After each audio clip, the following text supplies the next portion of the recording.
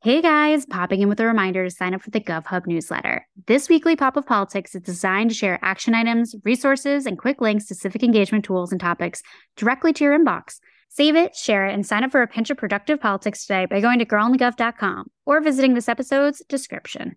You know how to book flights and hotels. All you're missing is a tool to plan the travel experiences you'll have once you arrive. That's why you need Viator. Book guided tours, excursions, and more in one place. There are over 300,000 travel experiences to choose from, so you can find something for everyone. And Viator offers free cancellation and 24/7 customer support for worry-free travel. Download the Viator app now and use code Viator10 for 10% off your first booking in the app. Find travel experiences for you. Do more with Viator. Hey guys, popping in with a reminder to sign up for the GovHub newsletter. This weekly pop of politics is designed to share action items, resources, and quick links to civic engagement tools and topics directly to your inbox. Save it, share it, and sign up for a pinch of productive politics today by going to girlonthegov.com or visiting this episode's description.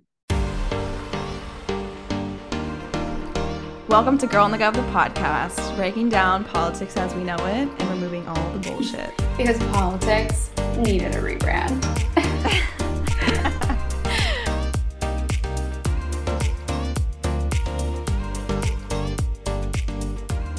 All right, guys, so we are super excited for this episode of Girl on the Gov, the podcast. And this time around, we have a really super amazing guest, Miss Michelle Hinchey, who is a candidate for New York State Senate. And we are super, super amped to get to know her, of course, ask tons of questions about state government and running for office. So without further ado, Michelle, what are you running for and why? Give us the scoop. Hi, yeah, thanks so much for having me on. We are running for state senate in the Senate District 46, and so that encompasses 5 counties. You know, as you get into more rural communities, the districts get a lot bigger because they all have to have roughly the same number of people. And so our counties include part of Ulster County, all of Greene County, part of Albany County, part of Schenectady County, and all of Montgomery County. Wow. Okay, so serious territory.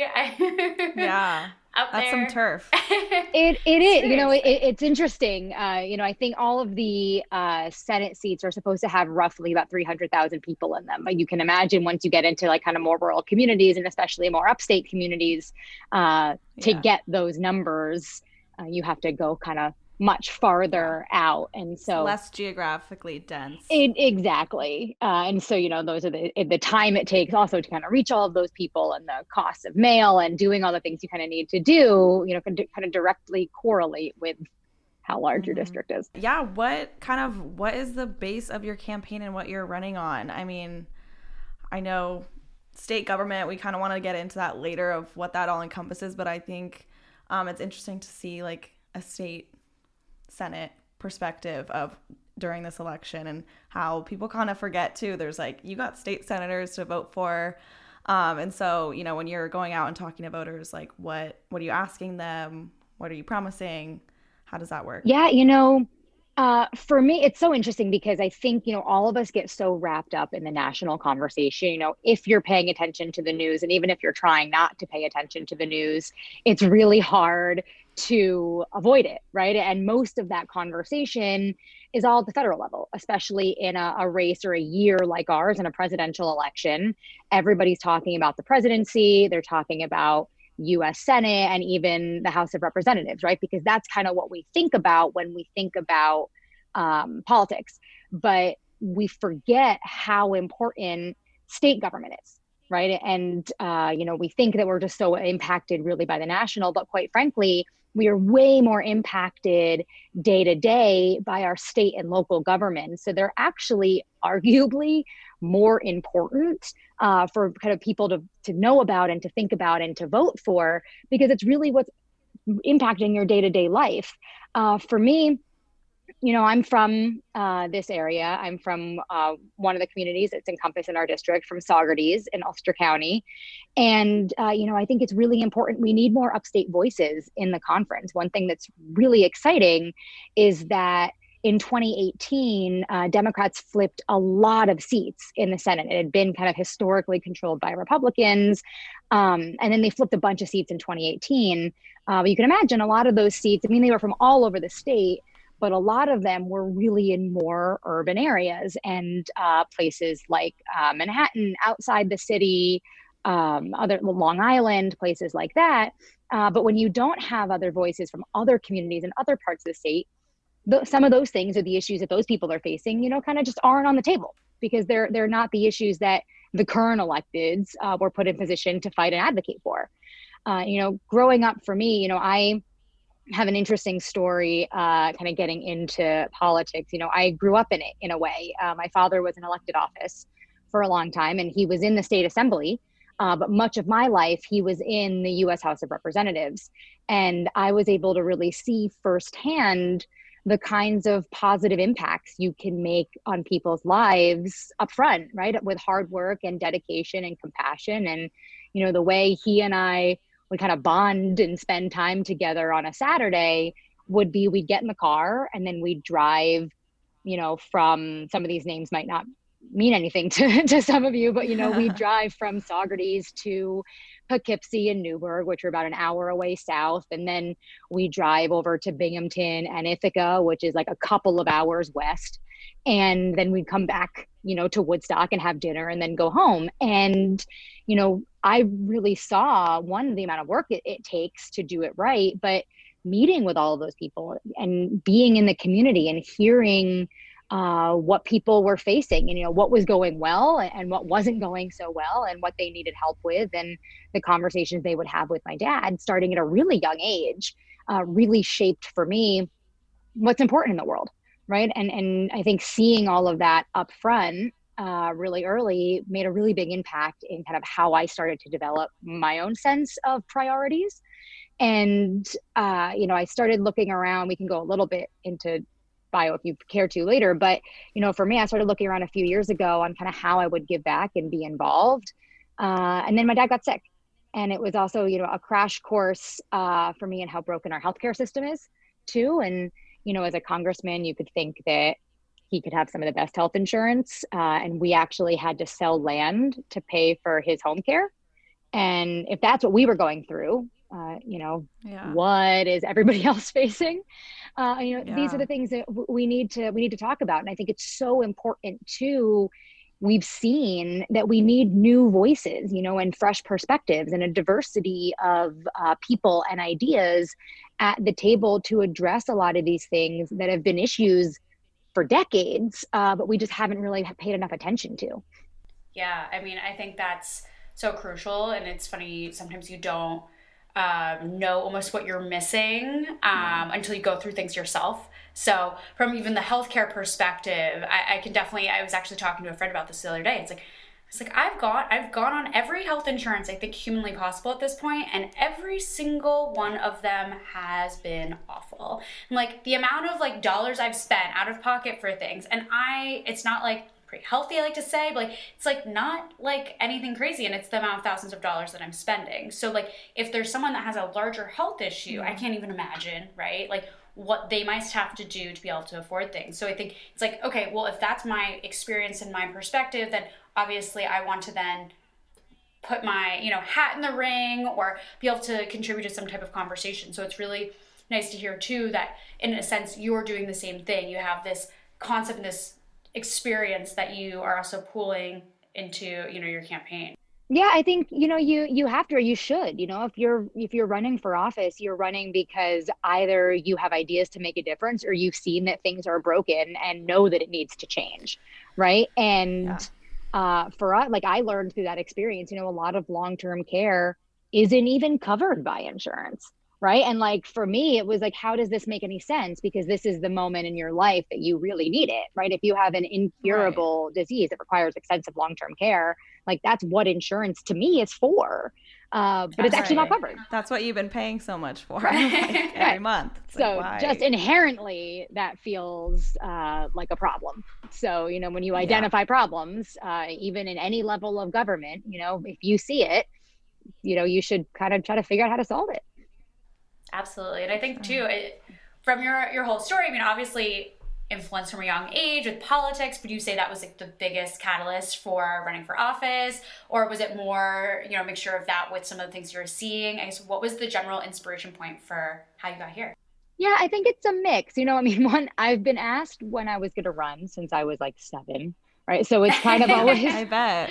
been in the back of my mind. Casual. Yeah. Well, and I also recognize, you know, that I come from a place of privilege in that, right? Like, I think getting into running for office is such a daunting thing, even doing it myself, kind of understanding what it takes, having a little bit, you know, I've never run for office myself before, but being around it, being around campaigns, you know, knowing people in that world. And it's still so crazy hard that, like, God bless everyone who, you know, doesn't have any sense of what it takes, because those are the people that we need, right? Like, we need people who have not been in this forever if we're going to change things. But it's really, really hard. And, you know, so it's always been in the back of my mind. And I recognize that already gives me a little bit of a leg into even recognizing that it was something that I could do. But it was also, you know, when you grow up in it, you also see all the negative sides too, as I'm sure you can imagine, you know, the time it takes. You know, that's how my dad and I spent our Saturdays. You know, we didn't spend our Saturdays going to a baseball field or something, you know, it was very different. You kind of realize what those priorities become. And obviously we were, like, as his child, a high priority, but really almost second to the people that he was elected to represent, right? And all of their needs.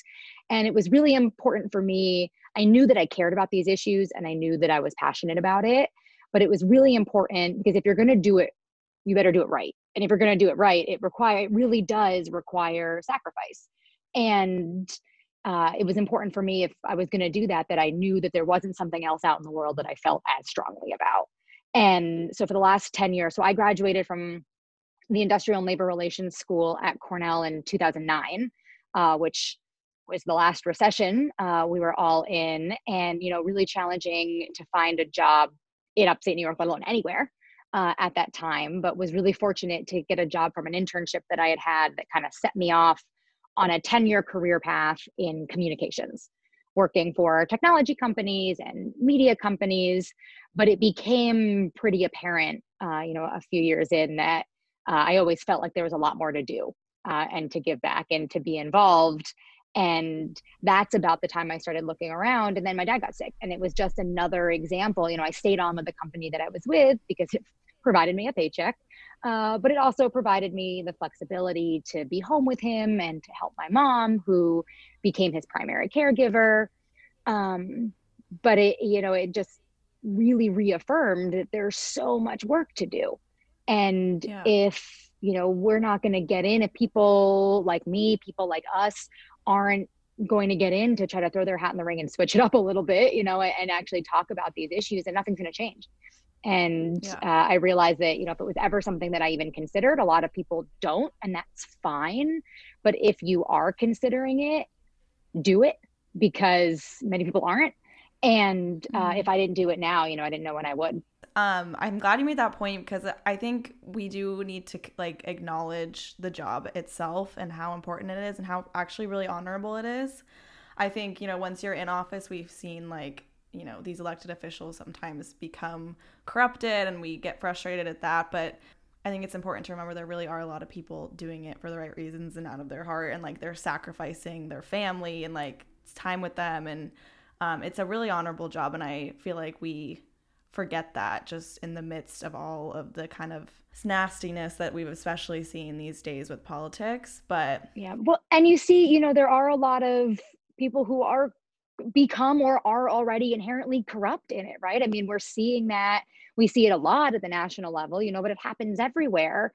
But it's not everyone, you know, and it's important to know that, and to not be, you know, so like disenchanted with it because you just think everybody, you know, there's no way you can change it because it's just a mess. There's a lot of really good people who are in it for the right reasons. Every time I say that, I feel like I'm from The Bachelor, but who really are in it for the right reasons and wanting to make a difference. And if you see people in your community who are elected who you feel aren't, you know, get them out. elect someone else Yeah. who will actually fight for you, because that's, it's beholden on us to make sure that our elected officials are working for us. I think about voting, it does make such a difference, and especially at the local level. Yeah. It's those are the things that fewer people are voting for.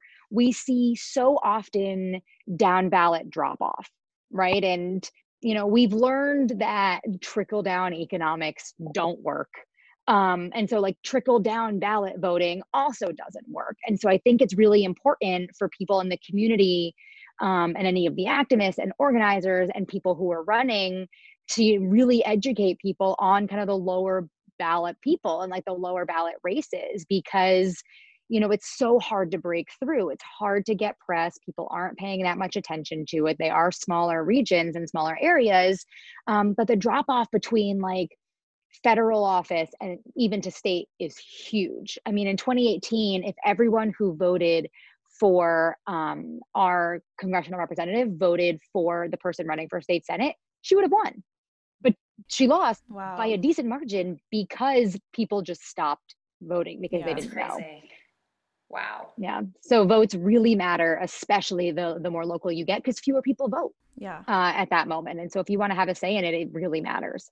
That's also really just good to think about in terms of the down ballot drop off, because I think there is definitely a misconception that people just, they're Democrats or they're Republicans and they just check mark everything down that list. But in reality, a lot of it is this idea like, okay, well, I don't know what I'm voting for or who I'm voting for, so I'm just not even going to touch it. And that lack of education on the people running, which sometimes has to do with not enough press and not enough communication about it, and obviously budgetary issues that also fall into that whole bucket of worms. But that lack of understanding of just generally the landscape, I mean, makes people really, scared to put an opinion out there, which I understand. I really get where they're coming from. But I think that needs to change and kind of be recalibrated to make sure that that's not an issue, and that instead of it being a situation where people only put 2 votes at the top for, I know, the president and I don't know, this person running for, Senate, whatever, and then leave it at that. I mean, that needs to change. So I think that actually kind of, in a twisted way, leads me to my next question. So obviously you picked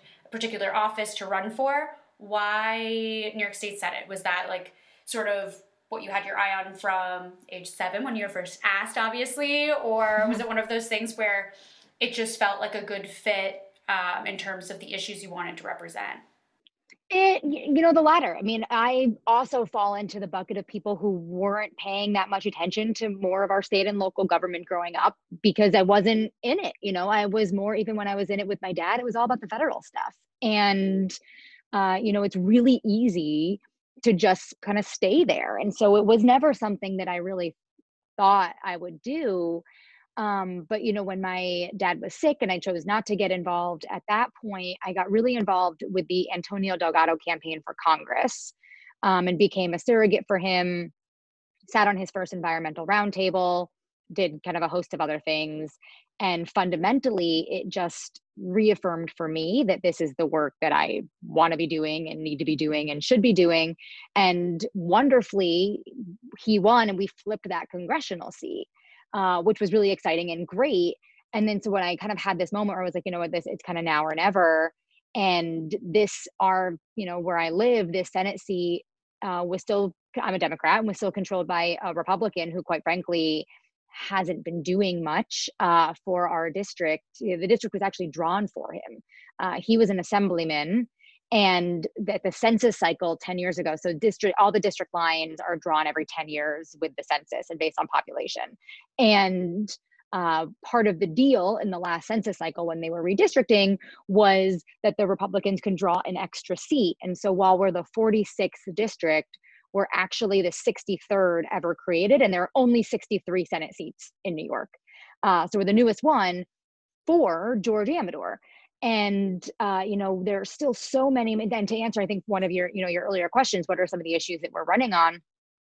So many of these things haven't been addressed in the last 6 years that he's been in office, that he's held this seat. Things like access to broadband and internet services, that's crazy that in 2020, many people and many families still don't have access to reliable internet. And we knew that was awful pre-COVID, but is now clearly been elevated and exacerbated because of COVID. We look at it with healthcare, in telemedicine, we look at it for education, from jobs and economic development perspective. It's something that we desperately need, and he wasn't doing anything to address it. We look at climate change and our environmental resources. It's so profoundly important, especially in upstate, that we're protecting our open fields and we're working with our farmers to protect our farmland, and that we have clean water. There's many communities in upstate New York that don't even have access to clean water. And like, when you think about that, you think more about like Flint, Michigan, right? You think about what we're reading in the news. And yet I can name 3 towns off the top of my head quickly that don't have access to clean water here in New York, in our district. And the opponent, George Amador, who was in office, actually won the oil slick award by the Environmental Advocates Group, right? And so it's clear that the representation we had wasn't reflecting the needs that we have. And I thought, if I could kind of throw my hat in the ring here and actually, fight a little fire with our last names too, and actually talk about the issues, people would see and really understand that we've got to go in a different direction. Yeah. Well, I'm glad you kind of got into that, because we did want to ask, like, in terms of specifics of your campaign, like, can you tell us more about your platform and for your district? What are you fighting for? Yeah, we look at it even outside of just like our district lines, right? It's all regional. And I think a lot of the issues that we've seen and talk about and have heard about aren't just related to SD 46. They are upstate issues. We launched our campaign with a listening tour last July, because I think, quite frankly, if you're going to run, that's probably the best thing to do, because you want to hear what the issues are. You don't want to just assume what they are. You don't want to assume what people want more of or what's going on in their lives, especially when you have 5 counties. You want to make sure that you understand what they're going through. So we launched the listening tour and kind of traveled around to all the communities, talked to small business owners and farmers and union organizers, community activists, other elected officials, and others, to get a sense of that. And I think overwhelmingly, in upstate New York in general, we need job development, right? We need good, meaningful work. And quite frankly, I'm a statistic. I graduated in the middle of a recession, but finding meaningful or long-term or quality jobs in lots of parts of upstate are really hard to come by normally, right? And force a lot of young people to move away and to move to Manhattan, or to move to the city of Albany, or to move to Rochester, or to move to a city, as opposed to being able to stay near their family, right? Or in their towns where they grew up, or maybe where they want to raise their own families. And there's a huge brain drain. And so I think one of the things for me that's really important is, how do we change that, right? How do we keep people here? Like, we have so much potential. How do we do that? And I think a big way to do that we need to be investing in a lot more is green jobs. It ties in the climate stuff, but that covers both white collar jobs and blue collar jobs. It covers, capture, innovation, manufacturing, invention, retrofitting. It covers so many things. Working with our unions, bolstering and really building our unions and apprenticeship programs, and strengthening tie-ins with our BOCES systems in our high schools, especially funneling into kind of a bigger green job sector, is huge. Even on the manufacturing side for that, so many of these things are being manufactured overseas. We've got the space, we've got the factories, we've got the people, we could be doing that here in New York. We could be doing, working with all of our farmers to get back to regenerative farming practices. Not get back to, but really start more regenerative farming practices, which will kind of change the amount of carbon that we let loose into the world. There's so much in that we can do here in upstate that I think would just change the dynamics for so many people. And then, as we touched on infrastructure, broadband and internet services and cell service are critical for all of the things that we've talked about, and protecting our environment, and obviously education too. So many people in, again, more rural communities don't have enough money in their school systems to get the things and the quality of education that they deserve. Regardless of where people live, their kids should get a good education. And I think that that's beholden on the state to make sure that we are funding them equally. And it gets into a little bit of a messy thing with property taxes and education funding, but it shouldn't be just dependent on property taxes, because if you're in a community where that just doesn't make any sense. No sense. And so, that's something, making sure that, we kind of reevaluate, especially in this moment when I think we can and we have to, through COVID, how we're making education more equal.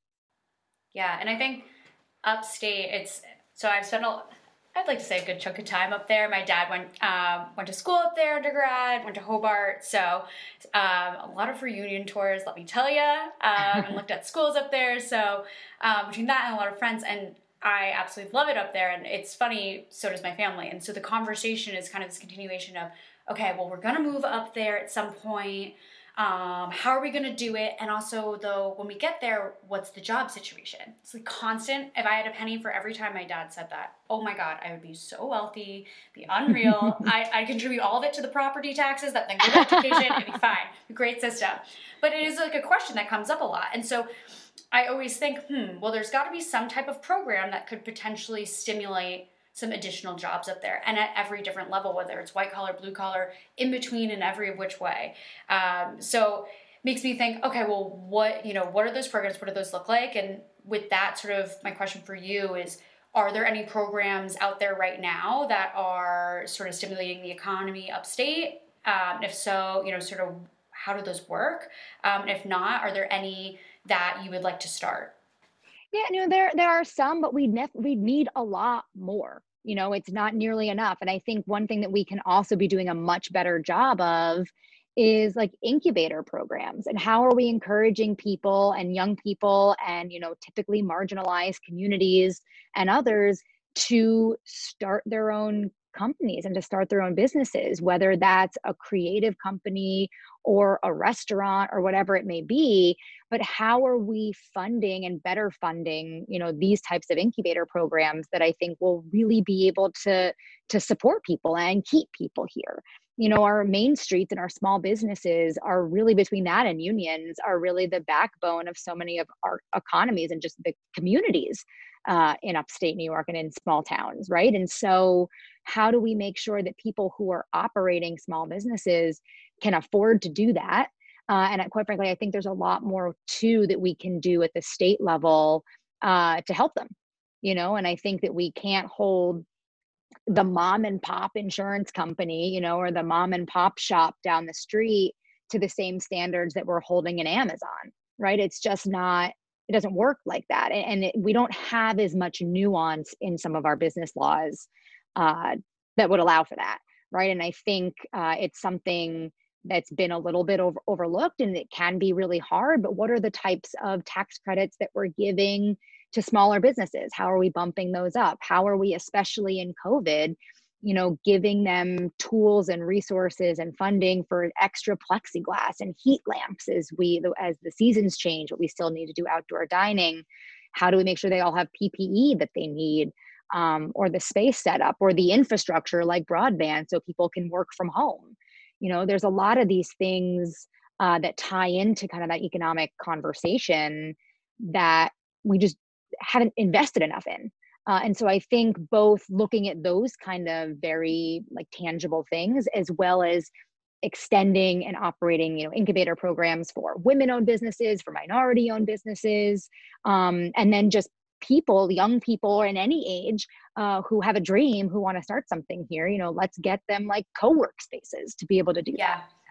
I think that's really good to think about. And it's so crazy, even when I started Girl on the Gov about 2 years ago, even just the continuous process of running a business and each thing that comes along, the amount of money that you have to spend just to even establish yourself as an LLC, right? That is an insane amount of money that goes out the door. And you're like, oh my God, wow, that hurt, right? Yeah. And it's but that's the barrier to entry, right? So to try and reduce some of that barrier to entry will only incubate more change and more innovation, because it allows more people through the door. And I think that, I mean, personally, I'm just like, wow, that would really personally have helped me, but it definitely would help other people too. And I think I definitely have some friends who are like, okay, just like remove a few, little standing points and they would totally start their own businesses. It would be great. But those unfortunately barriers do exist right now. So it would definitely good to consider all of these other change points and ways that we can sort of push people not over the edge. Oh my God. Push people but to the finish incentivize. line. Yeah, exactly. But to incentivize people to do that, and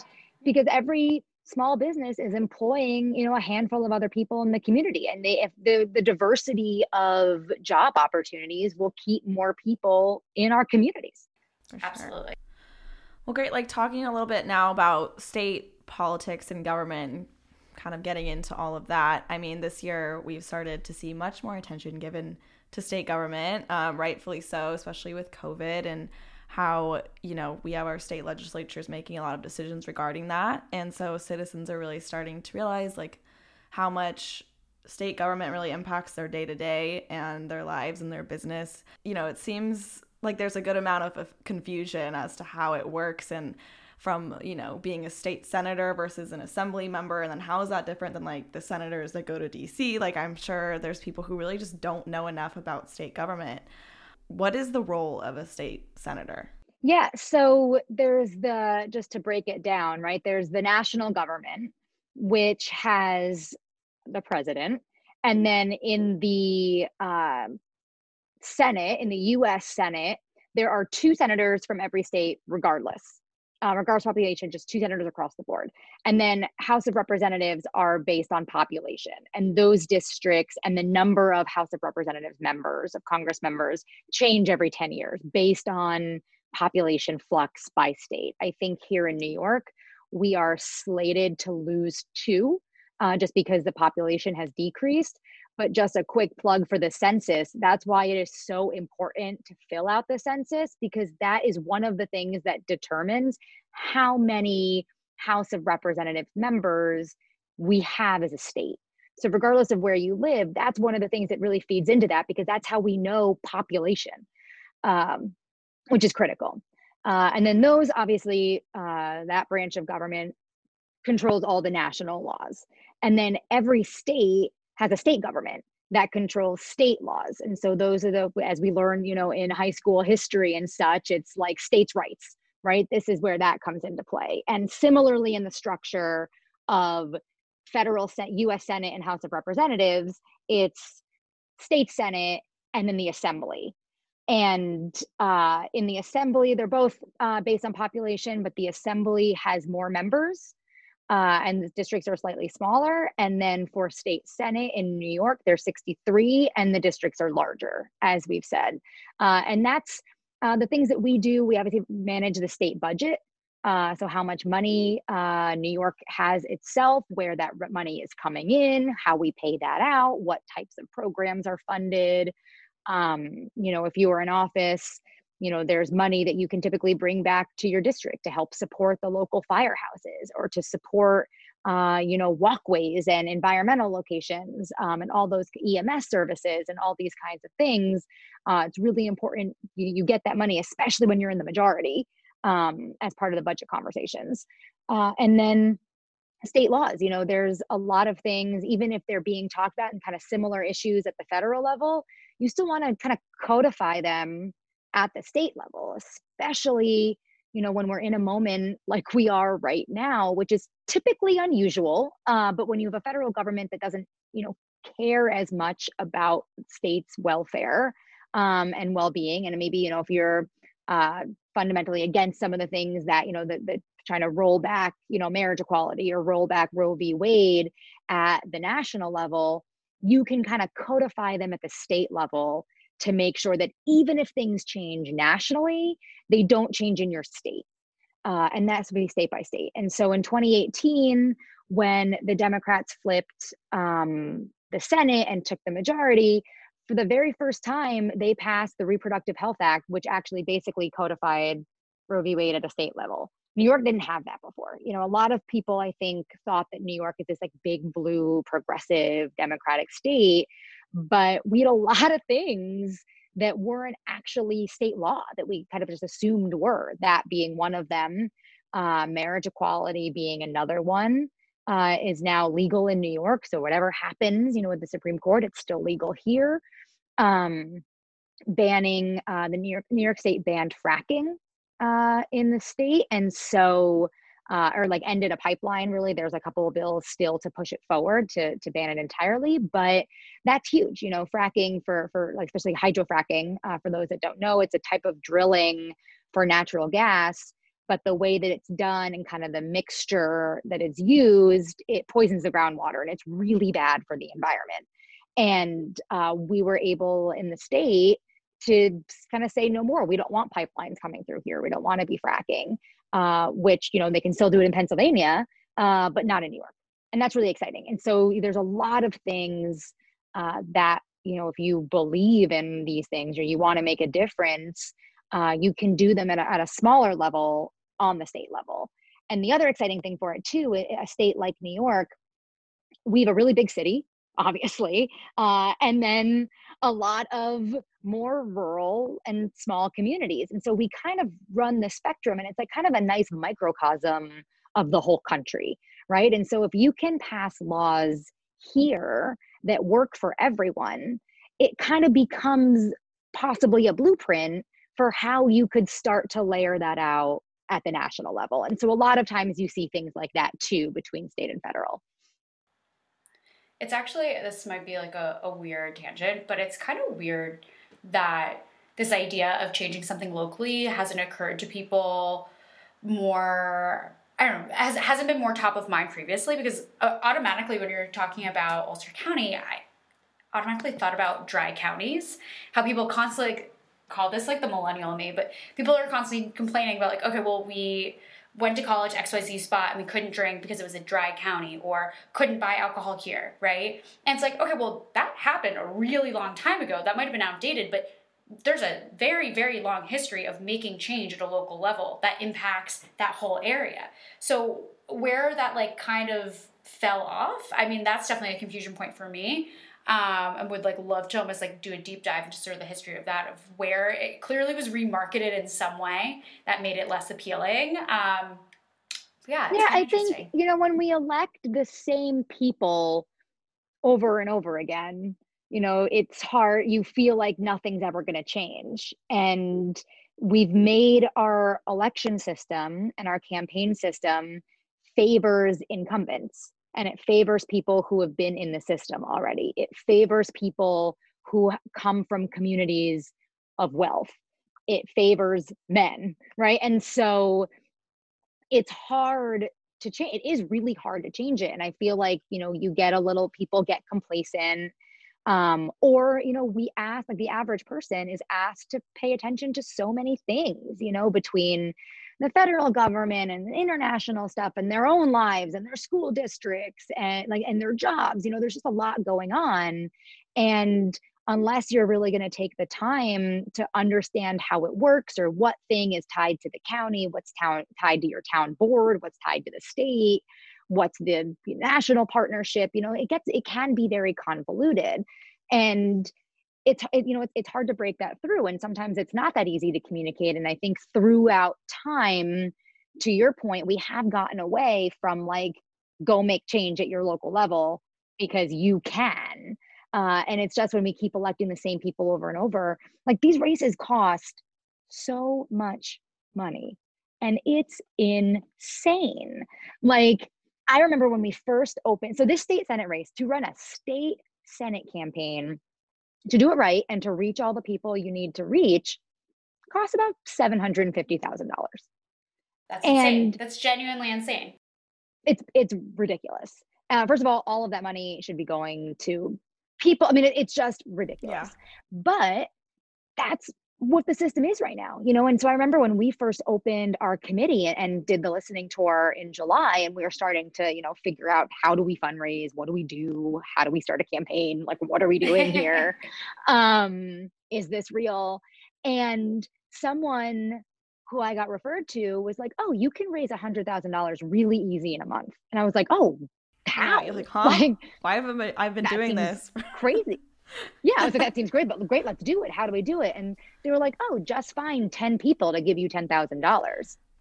I was like, I'm sorry. I don't know those people. Yeah, like I don't know those people. Like, do you have 10 people who will give us $10,000? Because those aren't my friends. That's not my community. But that's, where we are, those are people who are running or have connections to those things. And that's why you see, grassroots fundraising being so important, but it's so time consuming to raise all that money, to raise $750,000 by like $3 increments. Although like my favorite contribution, a woman gave me $4 twice, and I like immediately called her and was like, hello, thank you, you're amazing. Because like those are the people that you're running for. Those are the people that you should be doing this for. But I think until we change some of this structure, it's going to be really hard. I mean, these are clear barriers to entry for anyone who doesn't come from a community of institutionalized wealth, or are inherently, unfortunately, more white and male. And even I know, like when I walk into donor meetings, I leave with like half the amount of money that I would get if I was slightly older man. And it just is, right? It's just harder. But we have to change that so that way we can kind of reinvigorate this change at the local level remembrance, right? Because we're electing the same people over and over again. So of course people feel like nothing's going to change. Yeah. And I think just even being on the PR end of things, the mediums that you have to tackle are so expensive. And that's another barrier to entry of stuff. And it's funny because I was actually talking to the crew over at Women for the Win recently, and their whole thing is creating advertisements and campaign messaging for women running for office, and being able to give that to them at either a heavy discount or for free, and how much that's elevated different campaigns for them. Because previously some of these women are amazing candidates, but raising the money enough just to get a ad on a local TV station is so expensive that's just not feasible. And it's like, how do you compete with the incumbent that then has all of the ins already, all of the connections, and has the budget just based off of that? Because it's like, oh, well, yeah, I'll give him $100. He seems to be doing a good job, and I know his name. Perfect. People are just operate in that way. So, and you're so right. It's this whole system needs to change. And I think there's a lot of different levers that need to be pulled to make that happen. But even just having these conversations, making people aware that the system needs to change, alerting people to the problem is definitely step one, because how can you solve it if you don't know the problem in the first place? Mm-hmm. So absolutely. I think we're and looking really at those other organizations. Yeah, no, and looking at those other organizations that are elevating it and helping people, right? I mean, so wonderful that Women for the Win and yours and others have really come up to do that and to kind of like pull the veil off for a lot of people, because it is this like very, as we were saying, very daunting and hard thing to do anyway. I mean, like you have to get into such a headspace to even decide to run. I mean, you have to put yourself out there. It's super uncomfortable. You have to kind of put your life on hold if you're going to do it kind of right. And depending on the race that you're running for, depending on how big it is, right? For ours to travel 5 counties, like that's a full-time job. Yeah. And there's so much, you have to figure out how you raise money. You have to ask people for money, which is so uncomfortable, especially for women and especially for young women. Yeah, definitely. It's such an awkward thing to do. And then you have to learn how you set up a committee. You have to know the paperwork you file with both a bank and the Board of Elections. And then you have to like know who you're reaching out to. There's just so many things that like, you don't know what to do. Like even for me, again, coming from a space where I know people, I've been around it, we were like filing our paperwork with the BOE, and they were like, so what's your bank account number? And I was like, bank account number? Oh, right. Yeah. And then we had to like run over and like go figure out how to open a bank account to be able to then run back and complete the paperwork for the committee. We just had no idea. Yeah, it's crazy. And so you have, I mean, you think about too, just, say everything goes right. You get your campaign in order. You have a great team. Like you run an amazing campaign, there's still a 50-50 chance that you will lose. Like, or maybe it's even not those chances, but there's just that idea of like, okay, I could run this campaign and spend, say, a year doing this and could just lose. Like, and then what? Then did I waste my time, or what does that mean for me? Like, that's even a daunting concept to like really go and do it. And I mean, especially if you're running against an incumbent where just name recognition alone is the biggest leg up you can possibly have, I think, in a campaign. But no, I mean, Absolutely. It's so daunting. And especially, again, like you said, for women and minority groups and these groups and people that we don't normally see in these spaces, it's tough. And yeah, it's true. And you have to be, one of the questions that I was asked by my main advisor was like, I'm going to ask you this question once and we're never going to talk about it again. And I was like, oh my God, like, what did I do? Like, what is this going to be? And he was like, well, what happens if you lose? And at that point, I had kind of worked through that a bit, because you have to exactly your point. And I was like, you know what, then we lose, we're going to work really hard. But you don't know what opportunities you're going to get through the experience. You don't know, you meet so many people in a campaign, you gain so much exposure, but also so many more skills. You just gain such a different outlook. And I was like, you know what, like, who knows what's going to happen? Like, we're running to win.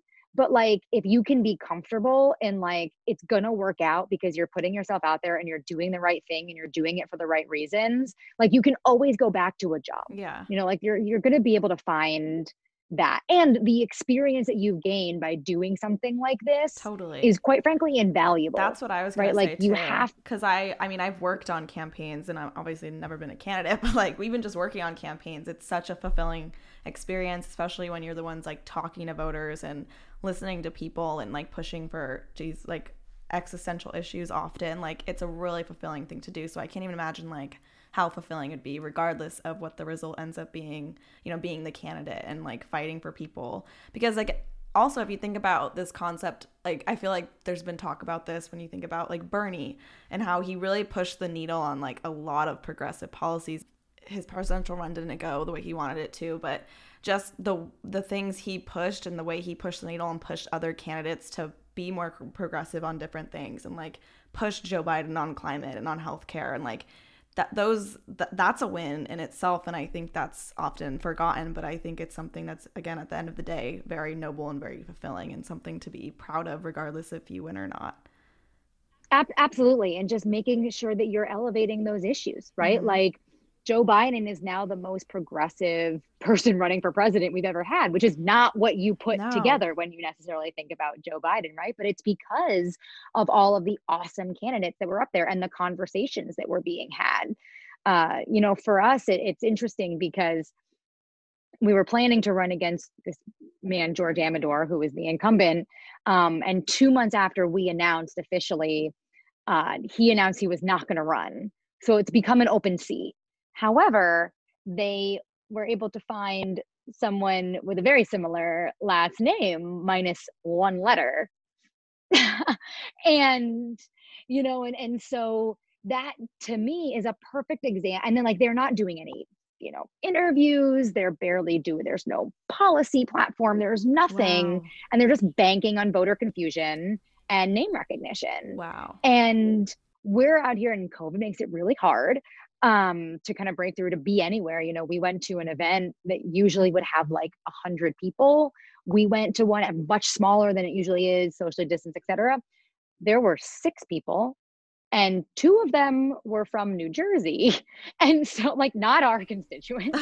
And so it's just a totally different world right now.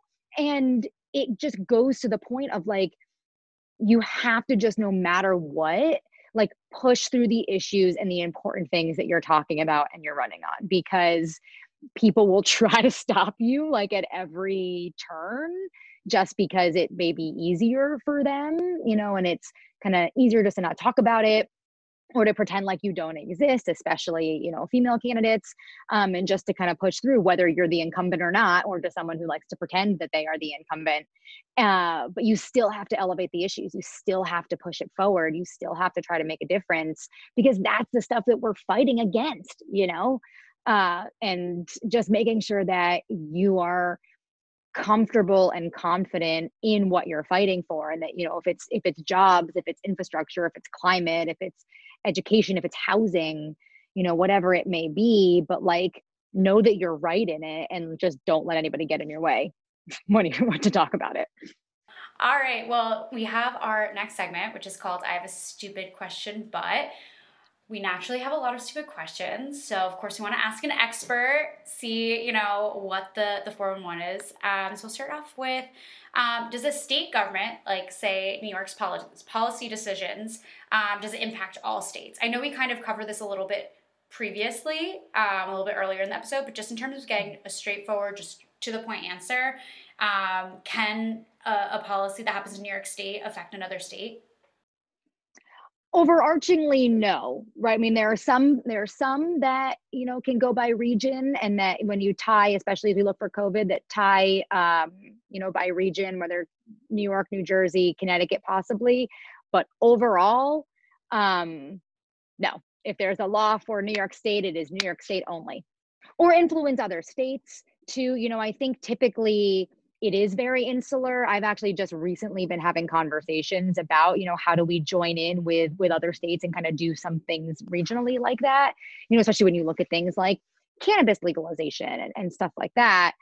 We could be thinking about it a little bit more broadly, but overall, New York state laws are New York state laws. Mm-hmm.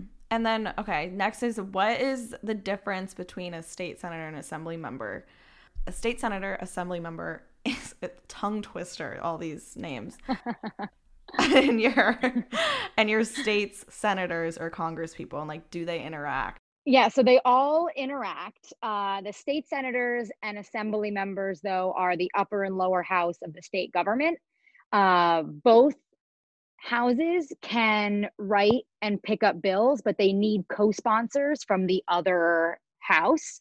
So you can't pass a bill without co-sponsors, a certain number of co-sponsors from your own chamber, as well as either the other chamber, so assembly or senate, both have to be on it.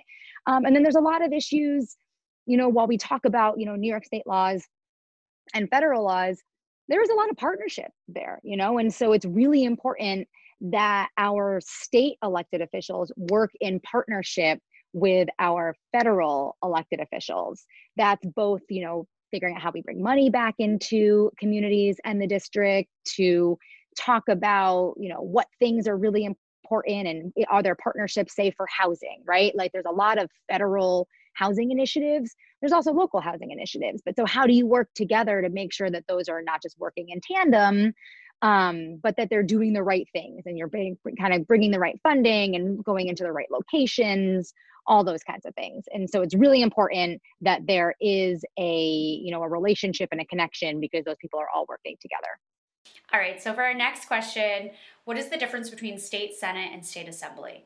Yeah, they're just the upper house and the lower house, and there are fewer senators than there are assembly members, because each senator represents a larger group of people, or larger region or area of people. However, state senators is the only chamber that can approve, like governor appointments and judges, I believe. Yeah. Is there an age requirement for running for state senate? Both assembly and state senate, I believe, are 18. Hey, okay. That's amazing. So right now, yeah, I'm 32, but my birthday is on election day. Oh my gosh. Happy early birthday. That could be the best birthday ever. It'll be something, our race is just so gerrymandered that we won't know the results kind of regardless of what we do, especially because of absentee voting, vote by mail this year. But yeah, so I'll turn 33 on the 3rd.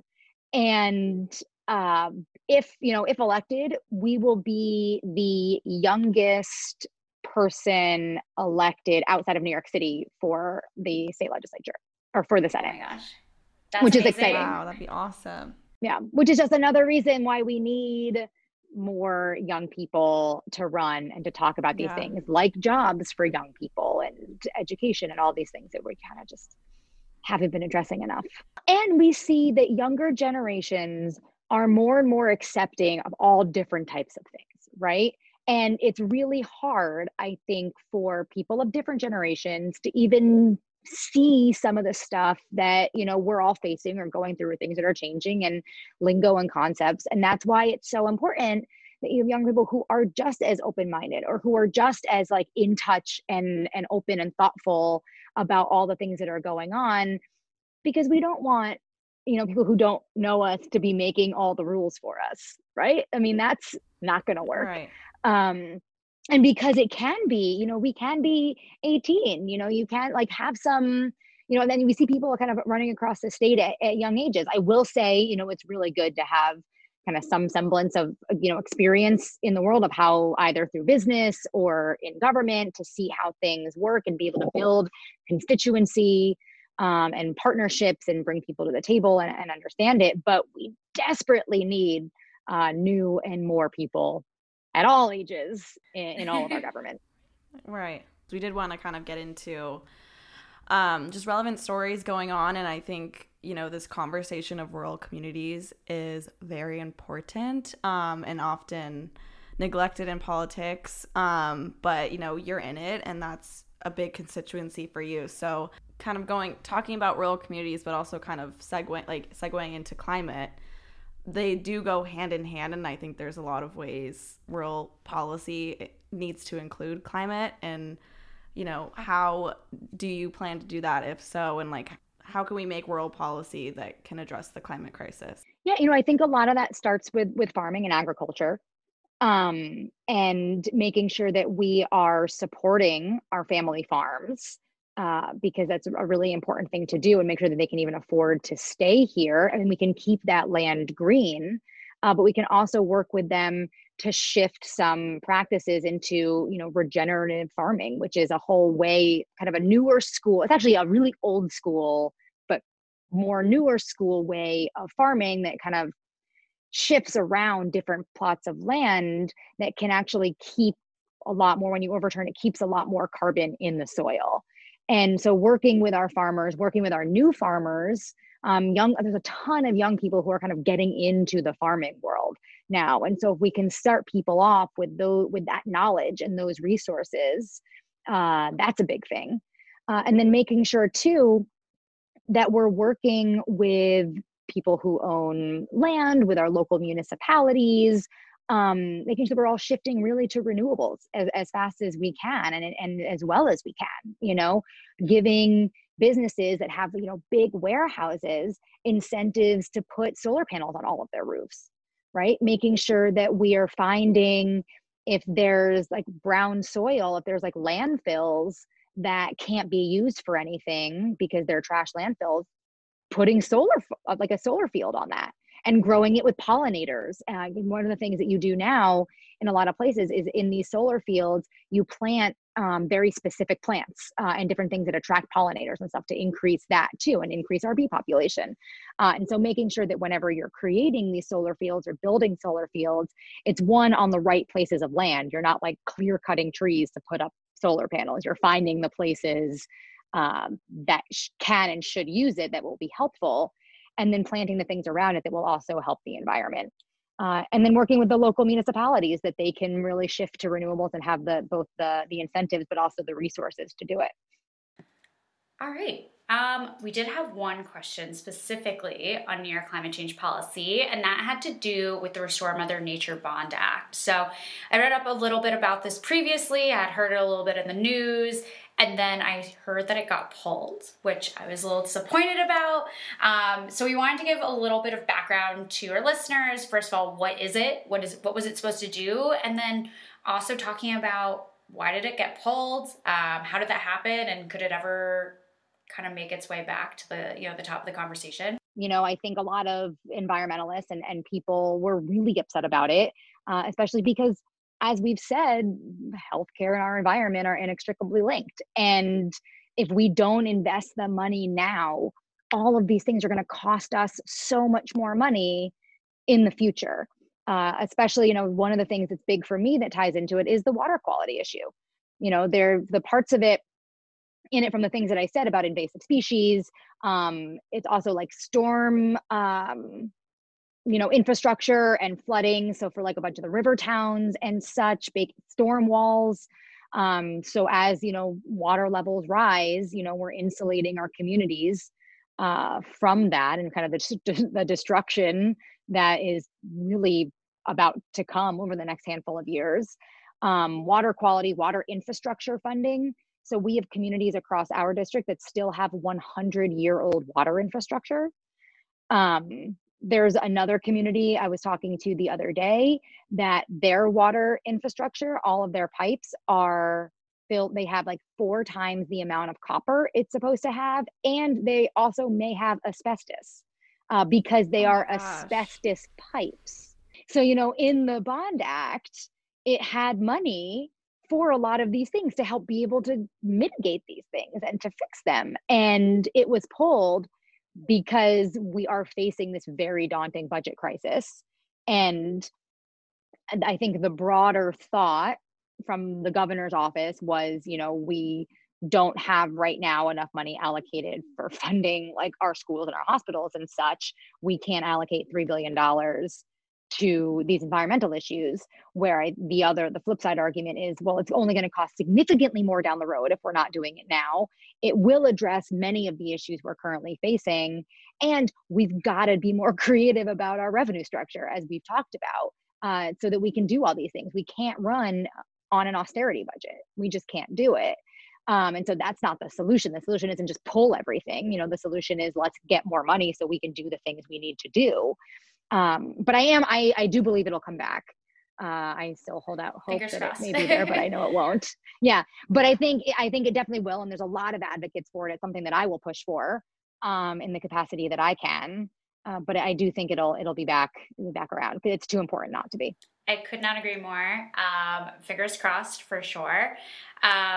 Well, speaking of that being a top issue for you, we want to dive into our homework segment, give you an opportunity to plug your website, any issues you want to just make sure our listeners are aware of, and of course your social media. Yeah, so check us out. We have 3 weeks until the election, which is crazy. I think with 24 days or so. Our website is Hinchey, Hinchey.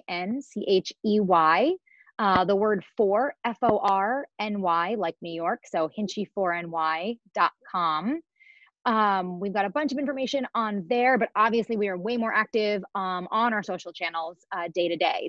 But so our social handle, our Instagram is Michelle Hinchey, NY Senate, I think. Yes. Our Facebook page is Michelle Hinchey State Senate. And my name was long, and because of my dad, I felt it really important that I had to use my first name. Mm-hmm. And then on Twitter, I'm just Michelle Hinchey. I just switched over kind of my personal Twitter to the campaign because we're all one person. So, following along, we've got a bunch of stuff there. Obviously, we are working still to fundraise and make phone calls, write postcards, send texts. We have a ton of opportunities for anyone to find out more about the race, to be involved if they're looking for ways to be involved. You know, obviously the national stuff is so important, and lots of people are making calls into places like Pennsylvania and Ohio.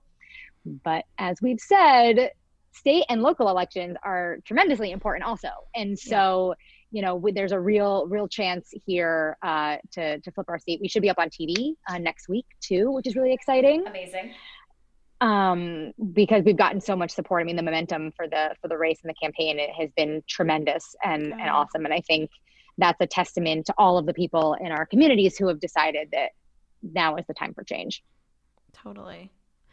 Well, I'm super impressed. I mean, I love what you're running on. And again, I love just this conversation about, encouraging people to run for office, and like you're doing it and you're a testament to that. And, I will definitely be watching, and I hope the best, especially on your birthday. That'll be great. Yes. Once you get that W. It'll be something. But yeah, I mean, it's really exciting. And I think, today, to be like a little bit hokey. But today is like International Day of the Girl.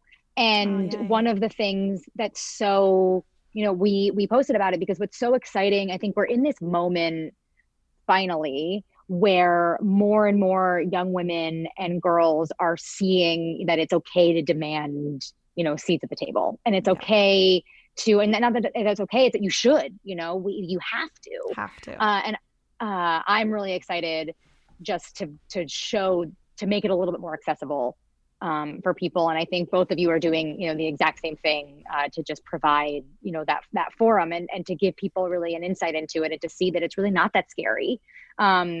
Inherently it is, but it's important, and it's really not that bad. And if you can kind of build the network and build the community around you, and that things need to change, and that you're doing it for the right reasons, more of us have to get involved. Totally. So just on that note, I think the Day of the Girl is a moment for I think our whole campaign. Amazing. Well, everyone, don't forget to go subscribe wherever you listen to podcasts. Again, Apple Podcasts, if you can hit that subscribe button and leave us a review, that would be amazing to help us climb those charts. Spotify, you got to hit us with a follow, or anywhere else you guys listen to podcasts, we are there. So go find us, subscribe.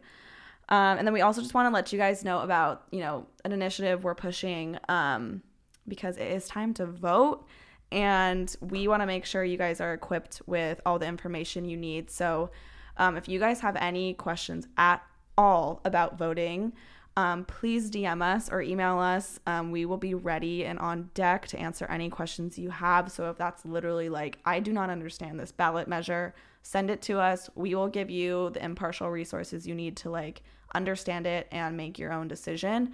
And then if there's anything we can answer on the spot, we'll totally just give you the answer right there.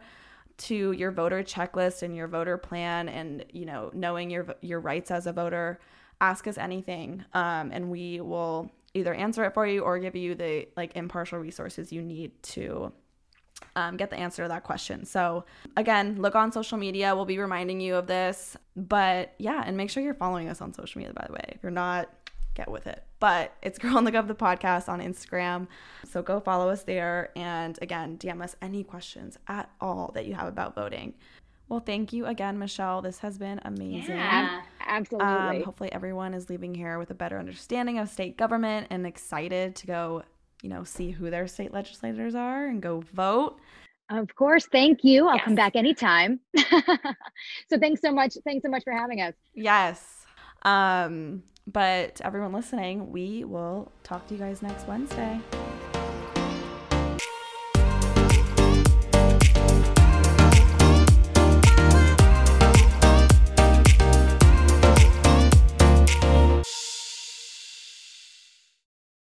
Hey guys, popping in with a reminder to sign up for the GovHub newsletter. This weekly Pop of Politics is designed to share action items, resources, and quick links to civic engagement tools and topics directly to your inbox.